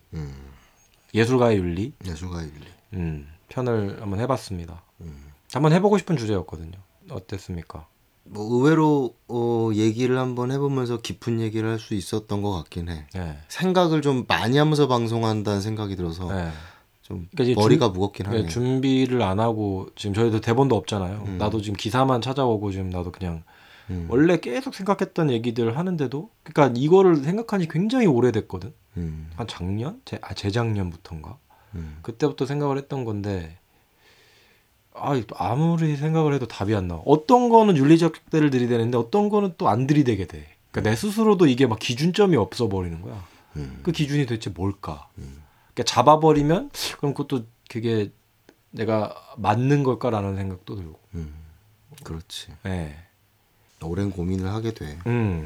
그리고 이게 아마 결론 지어질 수는 없고 당연히 없죠. 또 하나의 규범이 아마 이거에 대한 결론이 될 것 같다는 생각도 해요. 네. 나라가 국가가 전 세계가 규범을 만들어서 제재를 하면 더 이상 이런 방향의 센세이션은 없겠죠. 윤리는 지켜지는 대신에 이게 익숙해지고 사람들에게 공론화되고 이쪽 규제를 아예 가볍게 풀어버리게 된다면 뭐 그야말로 어떤 아수라가 될 수도 있지만 분명히 그 안에서 새로운 창조물이 나올 거라는 건 자명해요. 뭔가 많은 헛짓거리를 하다 보면 어쩌다가 잘 되는 경우도 있잖아요. 저도 드라이버를 계속 휘두르다 보면 한 번 정도는 잘 나가더라고요. 아니면 오히려 거꾸로도 생각할 수 있다. 그러니까 이거는 또 가정인데 규범을 해놓으면 그걸 꼭 깨려는 예술가들이 있어요. 무조건 부숴서 나가려는 애들이 있어. 오히려 반대적으로 또 가능한다는 거지. 그러니까 이게 너무 어려워. 혼재돼 있어서 여성분들이 뭔가 이렇게 섹시한 옷을 입을 때 뭔가 이렇게 좀 다 벗는 것보단 조금 더 섹시한 거. 좀 란제리 약간의 노출이 노출. 조금 더 매력적으로 살짝 보이는 보이잖아요. 뭐 이런 거 그런 게 더 섹시해 보일 수 있다. 남자들도 뭐 우락부락한 근육보다는 마른 근육, 마르고 약간 힘줄, 뭐 약간 장근육, 장근육, 팔 뭐 와이셔츠를 걷었을 때 보이는 어떤 힘줄, 약간의 힘줄 이런 걸 더 좋아하시잖아요. 살짝 보이는 뭐 등 근육, 허리 근육 이런 약간씩. 거 좋아하더라. 여자분들은 또 만약에 남자가 등을 훅 판 옷을 입고 오면 싫어할걸요? 막 초나시 막 이런 거 막 끝나시 입고서 팔 근육 보여주고 있으면 찌셔츠 그럼 바로 신고죠. 아니, 옷을 입었는데 신고 당해. 억울하잖아. 벗은 것도 아니고 차라리 벗어라. 어워드에 나가는 등파인 드레스를 남자들이 딱 입고 가서 뭐든지 적당한 게 사람들에게 더 강력한 어필을 할 수도 있다는 생각이 또 들기도 그러니까 그 하네요. 간격이 좀 중요한 것 같아요. 예, 항상 얘기하지만 그 간격 너무 후려칠 정도로 세게 나가면 사람들이 반감부터 드니까 예술가분들도 그런 부분 많이 생각을 하셨으면 좋겠습니다. 아무튼 오늘 방송 예술가의 윤리편 마치도록 하겠습니다. 수고하셨습니다. 수고했어요. 네, 오늘 방송 끝.